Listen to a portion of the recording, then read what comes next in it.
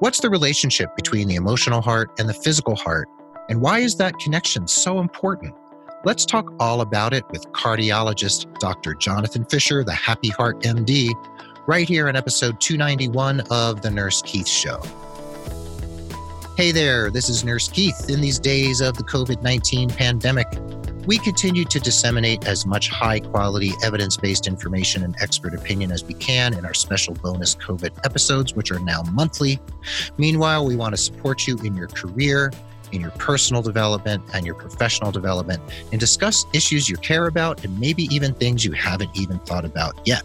So I love having you along for the ride, whether you're new to the show, you've been on this journey with me for months or maybe even years. Thank you for being part of the growing Nurse Keith Nation. This podcast is about you, your nursing career, and the healthcare ecosystem at large. And I'm here to share education, ideas, diatribes, and informative interviews with some of the most inspiring people from the worlds of healthcare, nursing, medicine, entrepreneurship, education, and beyond. And remember that Nurse Keith Coaching is your one-stop shop for all things related to your career. I offer individualized, holistic career coaching for nurses and healthcare professionals.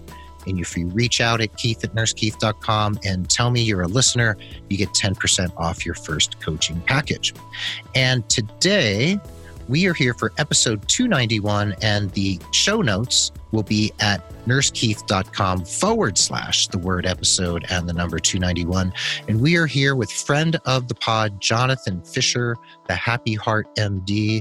And Jonathan, we're going to talk all about your bio and your career, but first, I just wanted to jump into the deep end and ask you, what is the connection between the physical heart and the emotional heart? And then why is that important for us to recognize? I like jumping in deep right away, Keith. Awesome. You're speaking right to my heart. And All right. I really want to say thank you for having me. I've been a fan of yours for a long time. In terms of the connection, I come at it in a slightly different way, and I find it helpful that there is no disconnection. In fact, any separation between mind and heart are purely in our mind. So when we think about it that way, we realize that every time we're feeling any emotion, whether it's positive emotion, negative or challenging emotion, the heart is kind of like a barometer. And though we might not feel it, there are actual changes. There are chemical changes. There are nervous changes that are happening, certainly after the emotion becomes clear, but oftentimes even before we are consciously aware that there's an emotion, our heart is registering changes. Now you're talking about the physical and, let's say, electrical heart, everything that happens within that heart. And then we also have the metaphoric heart that I know you work with as well. Mm-hmm. We have the Valentine heart, that everybody makes that symbol in selfies and photographs, and we send cards to each other, and there are emojis we send each other with hearts. So what does that represent to you? And the fact that the heart, the symbol, that cultural symbol of the heart is so powerful and we use it so much. So what does that really mean to you? So when I think about that heart, I think about emotions. And when I look at human beings, we like to think that we're thoughtful and that we have good reason. But in a sense, we are millions of years old. And at our core, we are constantly reacting to our environment.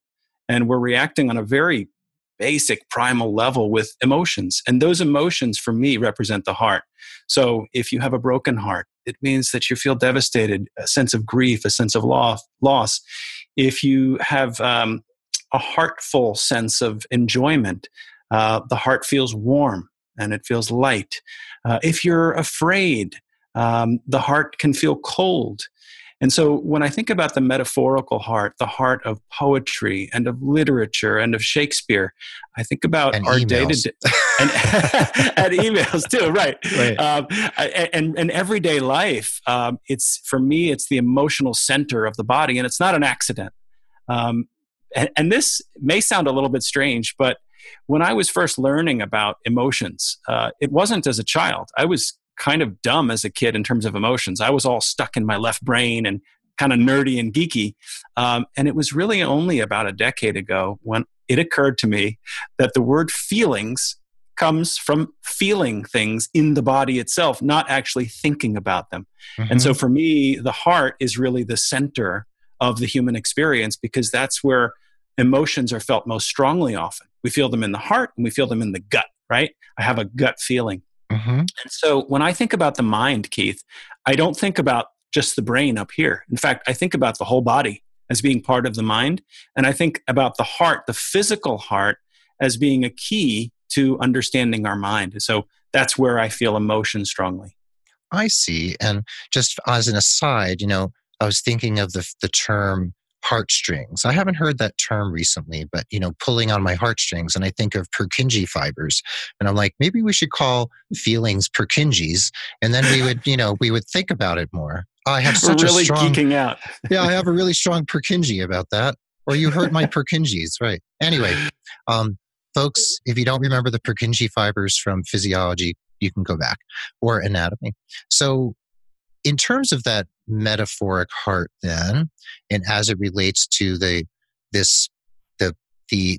electrical physical heart, and then that the feeling heart, which is something even deeper, and then the gut.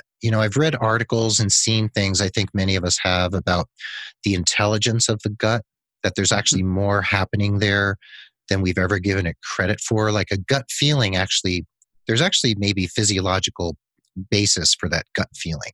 So when we talk about our heart, is there a bridge that you can help us build between the physical and the emotional heart, and give us ways to understand the connection as you teach it?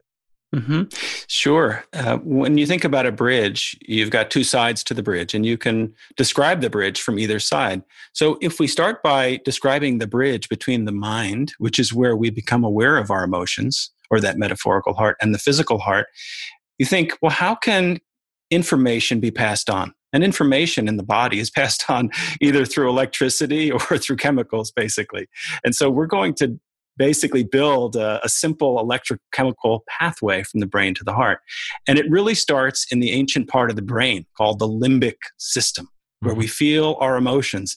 And this part of the brain, as you know, has at its center the amygdala, a little almond-shaped organ, which is kind of like the brain's alarm center. Okay, I got a nasty email. I start to get angry, or I see something happening on social media that gets my emotions up. So what's happening is the amygdala starts to fire, and the front of the brain, called the prefrontal cortex, the part that likes to be the one that's in charge, that feels really smart, it actually goes offline. And so the signals from the planning part of the brain start to quiet down, and the signals from the emotional part of the brain start to heat up. They feed into the hypothalamus. So really in the core of the brain, the hypothalamus and the pituitary gland, right? And that's kind of the seat where we have the beginning of our sympathetic nervous system, this so-called fight or flight. So from the beginning, we've got an emotion. It triggers a reaction in the brain. We have to get that information to the rest of the body, and it starts through the hypothalamus and the pineal gland, through activating the sympathetic nervous system, both on an electrical level, so there are nerves, and on a chemical level with cortisol, adrenaline, etc. One of the key nerves in the sympathetic nervous system is actually balancing it. It's the parasympathetic. So right now, Keith, what determines whether you and I are kind of getting along and chilled out, or whether we're stressed out, is the balance. My internal balance between my sympathetic and parasympathetic, and your internal balance. Ideally, we're both going to be having a nice kind of mix of the two, where we're not falling asleep, but we're energized, right?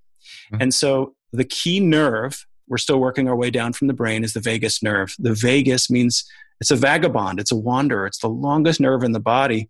And that really is the connection between the heart and the gut and the brain. Vegas for vagabond. I never made that Latin etymological connection. It's the wanderer. And it really touches down. It can slow down the heartbeat. It can lower the blood pressure. And I like to think about the vagus as the empathy nerve also. Because before I came on to talk with you today, Keith, I wanted to get myself in a state of mind, or also in a state of heart, where we could create something awesome, right? And to do that, I kind of did some deeper breathing. I thought some pleasant thoughts about you and I kind of getting Oh, along. And thank you. well, of course. Well, it's easy with you. uh, so, so the reason that that works is that it's activating the nerve connecting my brain to my heart. And it actually is putting my heart in a more receptive state, both literally more relaxed. I know that I'm not under stress. And figuratively, the emotional heart, my emotional state, is much more loving and open and kind. And that also helps me when I'm with my patients, or if I'm on the nurses on my team, or even talking to administrators. I love to try to stay in that sort of vaguely predominant state rather than the hyped up, revved up sympathetic state, which I've lived about 30 years in before realizing all of this. Right. Right. And when you talk about the amygdala as the alarm bell, there's a term that I've heard bandied about over the decades, which is amygdala hijacking. Like when your amygdala just like, right, the prefrontal cortex kind of shuts down and the amygdala has hijacked your ability to think logically, to think clearly, right? Mm-hmm. And is the amygdala, it's not really part of the reptilian, right? It's sort of more of the midbrain. Is that true? It's right near the intersection there, and I've looked this up in a number of ways. So it's some people would consider it part of the reptilian brain. So the whole concept of reptilian brain is a beautiful yet oversimplification, saying that the brain only has three parts. Right? There's the ancient sort of core of the brain. There's the midbrain, and there's the prefrontal cortex. It's more conceptual. Okay, so all right, I will bear that in mind. So the amygdala is kind of like right in the transitional place right there. Yes, between again, reptilian. Exactly. I'm not a neurologist, but it's in the junction between completely subconscious structures in our brain that are responsible for cardiovascular system and respiration, and the conscious parts of our brain that are able to name emotions. Mm-hmm. So name fear, etc. It's sort of in between those two. I see. And now, since we're talking about the heart, and we've mentioned Purkinje fibers, the vagus nerve, we haven't delved too deep into the physiology and anatomy, but we're getting the picture. You are actually a clinical cardiologist. And how long have you been a cardiologist and a doctor? I graduated medical school 20 years ago from Mount Sinai in New York, and I've been practicing cardiology for a little over 15 years, I would say. And what did you practice those first 4 or 5 years prior to cardiology? Actually, those were my medical school and my residency. So I just had an MD at that point, and I practiced being a resident, which really meant staying alive. Right. Yeah, not trying to get hijacked by your amygdala too much and staying awake once in a while. It really was. My residency was so proud of itself because it was pioneering in the fact that it guaranteed residents 4 hours of sleep at night. So we would go and we would hand our beepers off at 2 a.m. and it was like we would have a party because we didn't have to answer a page until 6. Little did we know the impact of not having enough sleep in terms of medical errors, right? In terms of how we behave when we're around other people. And so I think we're getting a lot smarter. I hope we are in terms of the need for basic human functions in terms of doctors and nurses to function at their best. Yeah. And you're a certified mindfulness meditation teacher, a corporate well-being consultant, and you're known around the globe as a very dynamic, sought-after keynote speaker. But you also do you work full-time as a clinician? 90% is full-time. 90%. Yeah. So I have a half a day a week where I work on everything else, everything you just mentioned right now, and soon to be more time than that. It's in transition. I'm making a bit of a shift right now. I see. But currently, and for the last 15 years, I spend 90% of my time on call in the emergency room, ICU, seeing consults, cardiogenic shock, and then about 60% of the time in clinic. I see between 2,000 and 3,000 patients each year. Wow. And so if you have half a day off a week and you need to speak in Dubai, you spend a lot of time flying. And you don't get to really see Dubai, do you? You just kind of Fly in, speak, and fly out. You bank up the time and spend some vacation time as well doing. I'm so glad you don't just fly to Dubai, speak, and then hop on a plane and fly home. That's good. So Jonathan, other than being a practicing clinical cardiologist, certified mindfulness meditation teacher, and you consult and you speak, you're in a leadership role at Novant Health. And what is Novant Health and what are your responsibilities there? Novant Health is a multi-state healthcare organization in the Southeast covering 4 states. We have 30,000 employees and 1,600 physicians. And my role there is on the organizational resilience and well-being team. And I work with Dr. Tom Janicki, who's the Chief Well-Being Officer or Chief Wellness Officer for the whole organization. And my role is many-hatted. So I really think of myself as trying to take care of the caregivers, so the nurses and the doctors and the pharmacists, and understanding what their stressors are, what's driving the anxiety, rates of depression and burnout, and then what's happening on a global level, who's doing it well that we can emulate, and what are we doing well internally that's consistent with basic psychology of how do you have happy employees. And so, for example, I lead workshops on communication. So it's called empathic communication. So anyone who's interested in improving their communication skills, or people who are struggling, so doctors and nurses who are struggling to either getting into conflict with colleagues, or patients are saying, I just didn't like the way you were talking to me. There are really basic principles that if you follow them, turns out things go better, right? Communication. I also have been involved in the COVID resiliency steering committee. So we are seeing increased levels of stress and we're developing programs. So I'm developing a system-wide program that will go on for about a year on stress mastery. So what are the basics of how we deal with frustration and stress and challenging emotions? All the things that I wish I had learned when I was a medical student and a resident, but nobody ever taught me. And so that's part of it. I also lead mindfulness workshops. So I lead a half-day retreat for physicians, for nurses, anyone who wants to learn what's the big deal with mindfulness? Why is it so popular right now? Why are we talking about it? I also lead programs and retreats for nurses on compassion fatigue and vicarious trauma and how we can practice self-compassion, which is also something I knew nothing about. And now it's very central to my own resiliency. Those are some of the hats that I wear working. And the beautiful part of Novant's model was started by Dr. Janicki about 7 years ago. And he realized through his own struggle through burnout that coaching really helps. And I know you know a lot about coaching. You're an expert. And well, it turns out it helps physicians too and nurses. Just like a football player, a baseball player, a dancer. You wouldn't think of competing without having the best possible coach. So why not offer that to our team members? And so Novant has been on the cutting edge of offering coaching services to the providers for many years now. And I'm joining that work as well. Wow. So it's a multi-state health system. I see that they have outpatient, inpatient, ERs, clinics, etc. And they do all this for their employees. That's correct.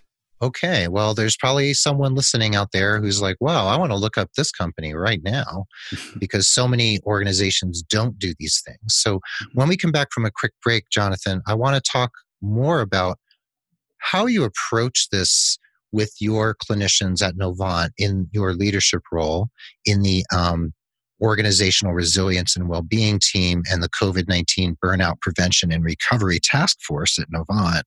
And then what you do with MindHeart Now LLC, that's your own separate business, completely separate from your work at Novant. So we're going to be right back for the second half of episode 291.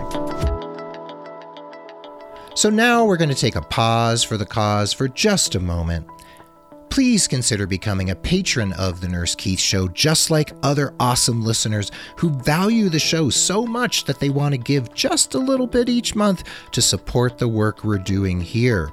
When you pledge, you not only get the satisfaction of helping produce and support The Nurse Keith Show, you also get some pretty cool premiums and gifts from yours truly.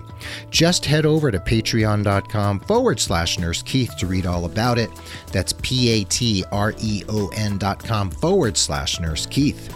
And if you know someone who could benefit from career coaching with me, please consider referring them. And if they become a paying client, you'll receive credit for an hour of coaching with me, and there's no expiration date on that credit, so you can keep it in your back pocket until you need it most. And remember that you can refer as many people as you like and continue to earn those coaching credits. What an incredible deal!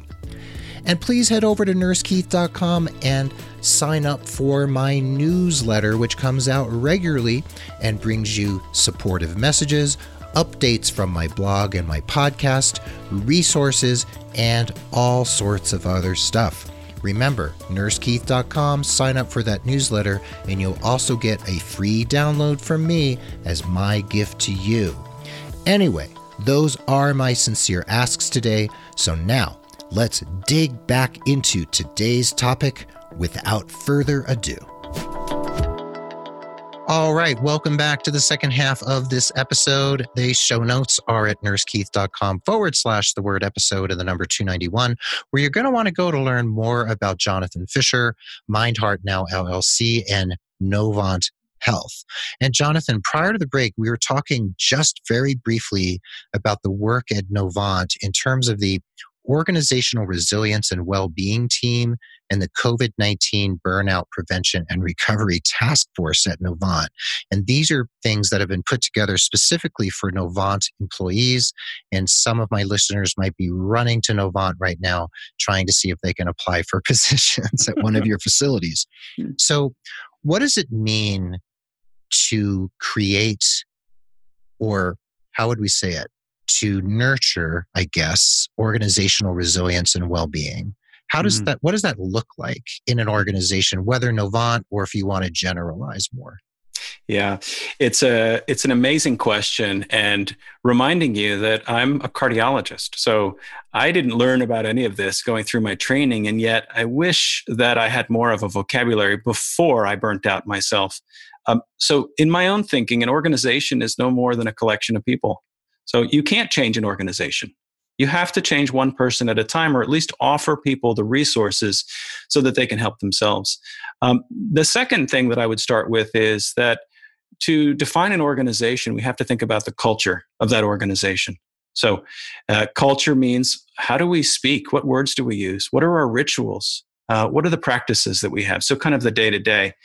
And then in terms of how do you help a culture of an organization, first thing is you have to define what your values are. So Novant value is to provide remarkable care, just really special experience for people. And then going a step further, once as an organization you've defined what your core values are, and there are likely many of them, you start by raising awareness of whether you're meeting those values, right? It's like the same work you would do on yourself or with someone that you're coaching. You start off with, well, where would you like to go? And where are you right now? And often that's the hardest step in my own experience, is that awareness step, because there's a lot of barriers, things that we don't want to know about ourselves, right? We don't want to look at the ugly parts and the dark parts, like maybe we're not doing things so well. So practically speaking, one of the first steps is you put out a survey or a questionnaire to all the employees that surveys all aspects of stress, burnout, anxiety, job factors. And there are Likert questions and there are open-ended questions. You just gather information, kind of like taking the pulse if you go into a room with a patient. Mm-hmm. You don't start by giving a prescription, right, for lifestyle or medicines. You start by examining. You assess. You assess, exactly. And so it's no different on an organizational level. And so recently the survey went out to thousands of employees, and over 8,000 employees responded. And we kind of start to get a sense of high levels of stress in healthcare for a number of reasons. And then you ask people, well, what's bothering you the most?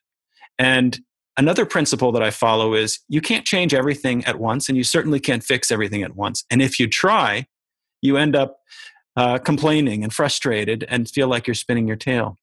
However, if you ask people, what's your number one priority? What do you want to work on now? I learned something else in doing that. Not everyone agrees. And so much of the reason that change doesn't happen in organizations is one person wants one thing, another person wants another. What we need to learn, and I really think this is fundamental, is the ability to bring two different groups of people together with differing needs and wants. That could be administrators and nursing leaders, or it could be nurses and doctors or pharmacists, whoever it is. And we have to bring people together to find creative solutions, starting with the premise that it's possible for us all to get along. It's possible for us all to get our basic needs met. So that's how I approach my work on an organizational level. Now, getting a little more granular there, what we can change right away and what makes a big difference in culture is how we treat other people. And we know from Google and from many of the Fortune 100 companies that the key to a healthy culture is psychological safety. Mm-hmm. That means that if you are a leader, nurse leader, physician leader, the number one thing you want to look out for in your team is, if I'm on the team, am I comfortable raising my voice, raising my hand, saying when I'm not happy? Like, it's easy to say, oh, this is great, way to go. And that's important. And perhaps I think we don't do that enough. We don't celebrate victories enough. There are reasons for that. But can we create a culture, Keith, where it's okay for you to disagree with me? And you know you're not going to get in trouble. Exactly. And together, we want to make it a safer environment for our patients. The only way to do that is if you're comfortable saying, hey, you know what? This didn't go so well. And I'm not worried that I'm going to lose my job or get reported. I just want to do what's best for the team. So psychological safety is a very foundational piece. And I think along with that, if you said, well, okay, Jonathan, how would you bring about psychological safety? Well, you need a core value and a core competency to achieve that. And I think it's empathy and compassion, right? And what I learned about empathy and compassion as a person and also within an organization is that I used to think, well, there's some people who are kind and compassionate, and there's other people who are kind of maybe jerks, right? And never the twain shall meet. Mm-hmm. But the science shows that you can learn how to be more compassionate. You can train it. Absolutely. Right? You can learn skills of emotional and relational and behavioral intelligence. You can learn skills of communication, verbal and nonverbal. Mm-hmm. There's plenty of things we can learn. And I don't know if you're familiar with my friend, Dr. Renee Thompson. She runs the Healthy Workforce Institute. And she's one of the foremost experts in the world on bullying and incivility in nursing and healthcare. And that's what she helps root out from organizations, among other things. And, you know, when we have incivility, you just brought it up. Can I speak out in my organization? And can I know that I'll be honored for my opinion? And will I not be denigrated, dismissed, looked down upon, fired, for instance, if I bring up a disagreement with a policy or procedure? And so it sounds like Novant is very dedicated to this within their system, you know, that ecosystem of Novant's facilities, let's say. And then your organization, your company, MindHeart LLC, this is where you create transformational interactive programs for people and organizations to learn a lot of these skills. So it sounds like, for lack of a better term, could I say that in Novant, within that ecosystem, that seems like it's a laboratory for you. And then you can take some of the best practices out into the world beyond the Novant system. Is that true? And you can take it beyond the borders of Novant? I learned a term from a mutual friend of ours, Paul Zelizer. Paul Zelizer, yep. Intrapreneur. That's right. And so I didn't realize it at the time, but that's part of what I'm doing is creating and innovating. And what's wonderful about Novant is my boss, that's Dr. Janicki. When I asked him 3 years ago, I said, well, how would you like me to spend my time, that half a day a week? He looked at me and he said, you're talking to me for a reason. I trust you. You know what needs to be done. and I trust whatever it is that you want to work on. Go for it. And then 3 years later, after leading over 2,000 people in live programs and 30 events, getting all sorts of feedback and taking notes and doing research, I kind of get a sense of what people are needing right now. And I'm working both within and outside the organization on all of that. That's fantastic. And you may be aware, I'm sure, I'm sure you're aware of the folks out there who do medical improv. There's Dr. Candy Campbell and Beth Boynton, my friends. And then we have Alan Alda, who has the Alda Center for Communication Science, I believe.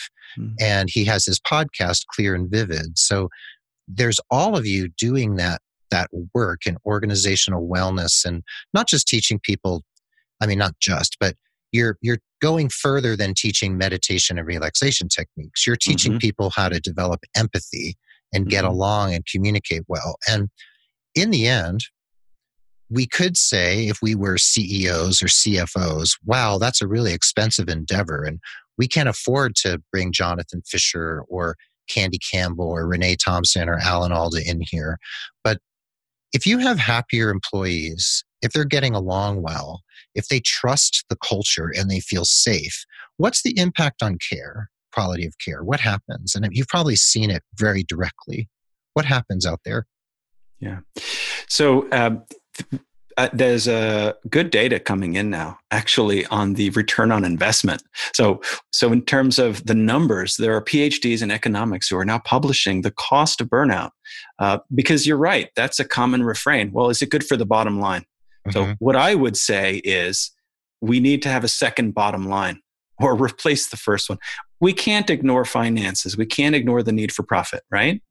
However, we can acknowledge that there has to be a human, heart-centered bottom line. And by the heart, now I'm talking about the emotional state of the people who work with you. So I witnessed this firsthand. I was a jerk of a doctor for over a decade. And it pains, yes. I can't believe it, Jonathan. If there was a video of me a little over 10 years ago, Keith, what you would have seen is a frazzled, frenzied, stressed out, anxious doctor who was worried about the metrics that were being tracked, was struggling to keep up with basic clerical stuff, all sorts of questions that I had to ask that maybe didn't have to do with my patient. And I really was very nervous about patients getting harmed, about not meeting certain milestones. And I was also very closed off emotionally. I was taught in medical school that you have to leave your emotions at the door. And what I am realizing, fortunately, is that one cannot be a fully fleshed human being and to experience the joys and the wonders and the marvel in life if you choose to just shut off certain emotions. And Brené Brown has done some wonderful work on this. It's not like it's like a faucet. You can't just turn off grief that happens when you have a patient die. You can't just shut off shame or embarrassment. Because when you do that, you shut off a little bit of the joy when your kids are around, and a little bit of the pleasure when you're outside. You forget to look up and smell the roses. And so, a lot of the work that I've done, and going a little bit off tangent here now, is learning to be with pain, my own pain, and acknowledging that it's okay for a doctor to say that he has had pain and that he's been anxious and he's had depression. Now, some of my patients might be listening and they may say, I don't want to go to a doctor who's had difficulty with mental health, who's had those challenges. However, I do think that our world, and I'm hoping that this is the case, is entering a new era. One where it's okay. It's okay to acknowledge that we are human beings, and that part of the problem of burnout is that we force ourselves into this model of a superhero. And we have this idea that superheroes can't feel, and they can't cry, and they can't hope, and they can't dream. And so in learning to become human again, I've become a doctor now that people love to hug. And my patients, I can't get away. This is pre-COVID, of course. So my staff used to, they gave feedback to the manager a decade ago. They said, we don't really love working with Dr. Fisher. It seems like he's just really kind of thinking, how can he get through the day? And almost very transactional, my relationship with everyone. Like, what can you do for me right now? Wow. And now And now, and I'm going to tell you something else. I'm going to admit this now, and maybe we'll edit it out. But I actually had a checklist item for myself to buy donuts for my staff 10 years ago to get them to like me. And I think it's good for people to hear that. It's good Yeah. for them to hear that. So well, here's the flip side, and my staff might not like it. I've subsequently taken that off the list. Number one, because donuts aren't the healthiest food for my heart staff, True. but really because I don't need that anymore. What I give my staff every day I walk into the office, I love the people that I work with, and I ask my nurses, "Hey, how's your son doing? Hey, how's that weekend project that you're working on? How's your mother?" And there's a phrase that comes back from my own training in medical school that stands out. And remember, I took neuroanatomy for 3 months. It was ridiculously excessive, but there was one phrase that was taught by a nice gentleman, and he said, "People don't care how much you know until they know how much you care." I love And that. that's been kind of like a mantra for me lately in most of the work that I do. That's beautiful. And I'm so glad you brought all of that up, including the donuts. I had a doctor on the show, is episode 265, and that was Dr. Kyle Jones, and he wrote a book, Fallible, which I think I told you about, which was about being a doctor living with mental illness. And not that long ago, I had my friend Tiffany Swedeen at recoverandrise.com on the show. She's a nurse who helps other nurses who've been through substance use disorders and who have even diverted medication or come to work under the influence. She was one of those nurses, and she's very public about her story. So there are very courageous people out there sharing their stories. I've shared about having PTSD and depression and chronic pain here on my show. So some of us choose to out ourselves in that way to serve as models of, hey, I can be super functional and I can also admit I have PTSD, right? Or I've had a substance use disorder, or I've made lists to make sure I remember to bring donuts to the nurses, So we can all be fallible in Dr. Kyle Jones lingo, in many, many different ways. So as we wind down, and this has been far too short, Jonathan, we need like 5 hours, but our audience has to, go about their day, and as do you and I. So for, let's say, a nurse out there listening right now, let's kind of go granular for a person. So let's say she works in a COVID ICU, or an ICU that is pretty much COVID-centric right now. And we're recording this in late September 2020. So even if it's past the pandemic, when someone's listening to this in 2023, we still all experience great amounts of stress. So what are a couple practical things that nurse can do or study or think about or tune into so that she can feel like she's got a little more resilience on tap? So there are a couple of key features that we start with. And for me, it always comes back to one, which is a sense of hope and a sense of choice. So much of burnout stems from hopelessness and feeling helpless. And so if we can't control the epidemic itself and what's happening on a global level, which we can't, we have to look at the things that we can control. And that could be something real simple. I get out of bed and I make my bed. I get out of bed and I say, I love you to the people in my house. So we start off by developing a sense of choice over how we behave ourselves. And that's something that we can control. It's not easy, but for me, that's the fundamental choice I would give to anyone who's dealing with COVID stress right now. Remembering that despite what's happening around you, it may feel like you have to scream, you have to yell at someone. And sometimes we need to get a scream out. We always have a choice.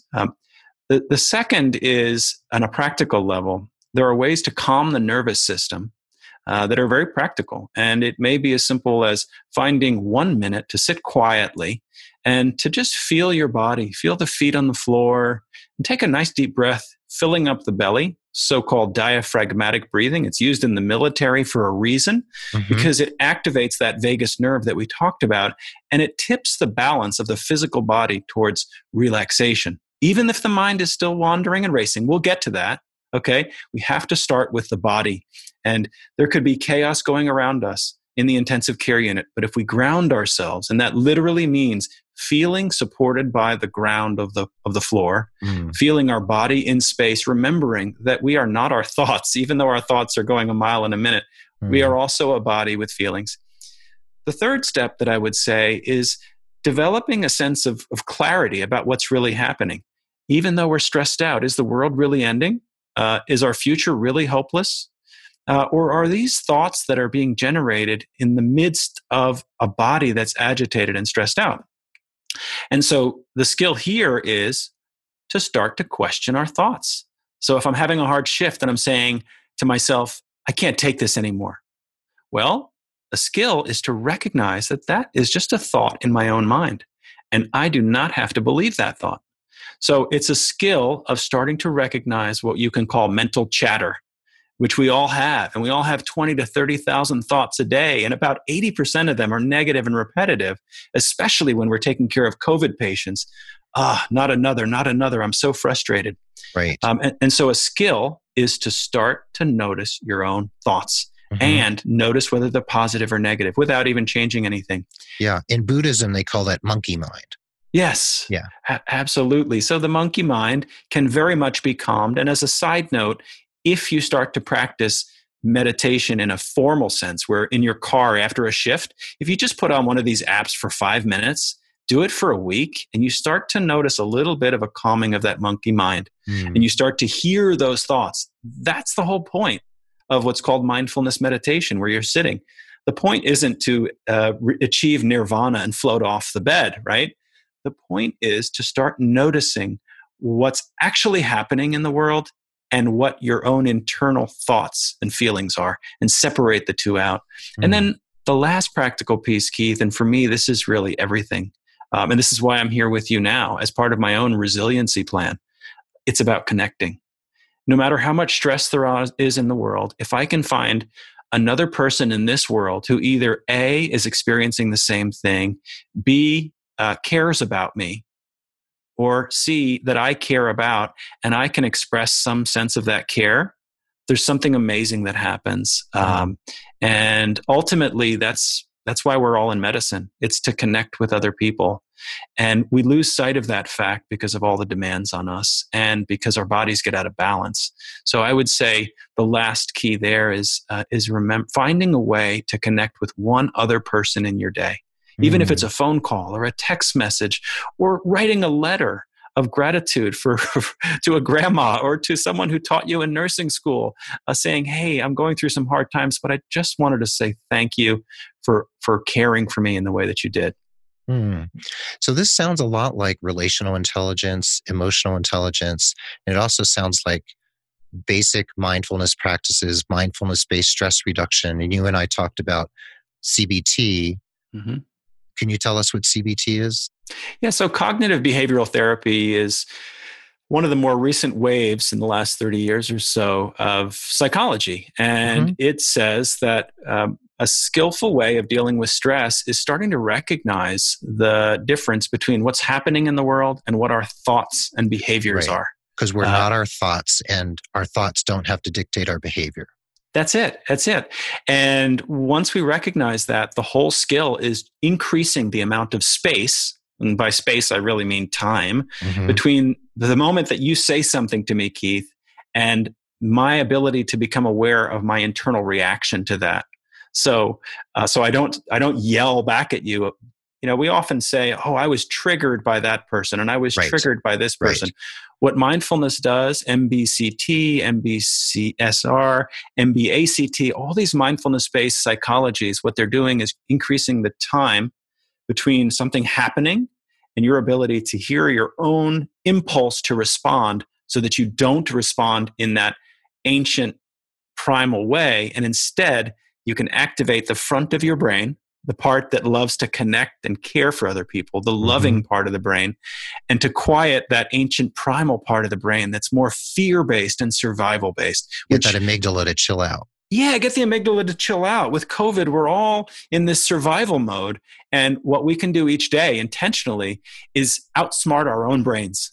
We can say, okay, I can't change COVID, but I can still touch into that loving part of my own ancient brain and activate it each day on purpose.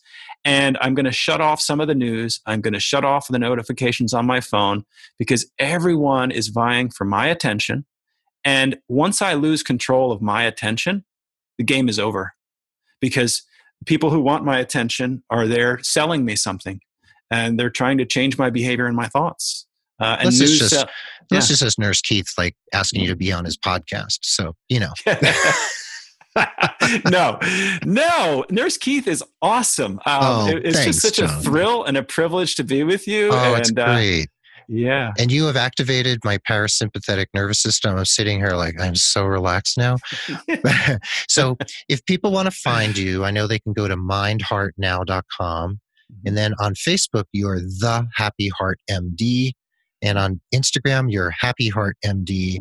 And on Twitter, you are Happy Heart MD. And then you're also on LinkedIn. So all of those links will be in the show notes at nursekeith.com/episode 291.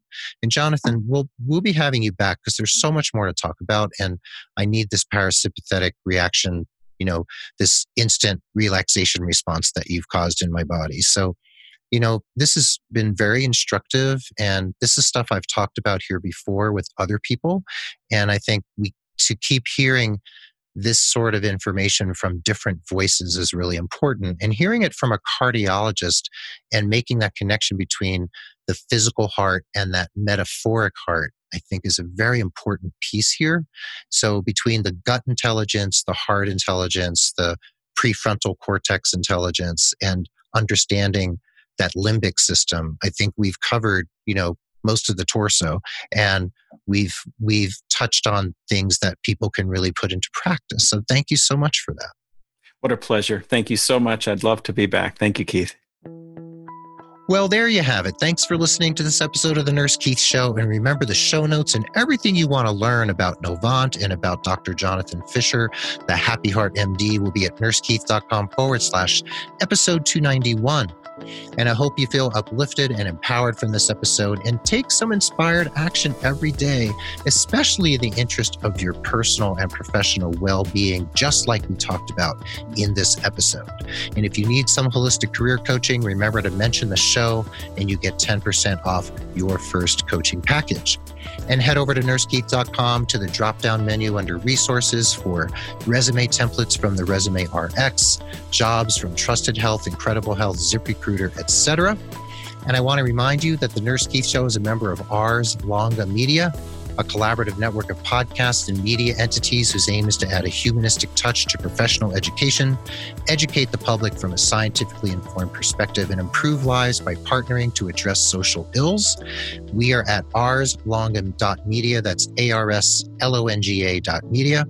The Nurse Keith Show is also a proud member of the Health Podcast Network alongside Dr. Sanjay Gupta, the New England Journal of Medicine, the Mayo Clinic, Penn Nursing, and many other high-quality podcasts. It's one of the fastest and largest growing collections of authoritative, high-quality podcasts taking on the tough topics in health and care with empathy, expertise, and commitment to excellence. Speaking of excellence, The Nurse Keith Show is adroitly produced by Rob Johnston of 520R Podcasting, and Mark Cappy-Speason is our stalwart social media ringmaster. Be well, dig deep, seek joy, keep in touch, get in touch with that empathy deep inside you. This is Nurse Keith saying adios till next time from beautiful Santa Fe, New Mexico, and friend of the pod, Jonathan Fisher, bidding you adieu from Charlotte, North Carolina. Charlotte, North Carolina. Thank you, Jonathan, and we will catch everybody on the flip side.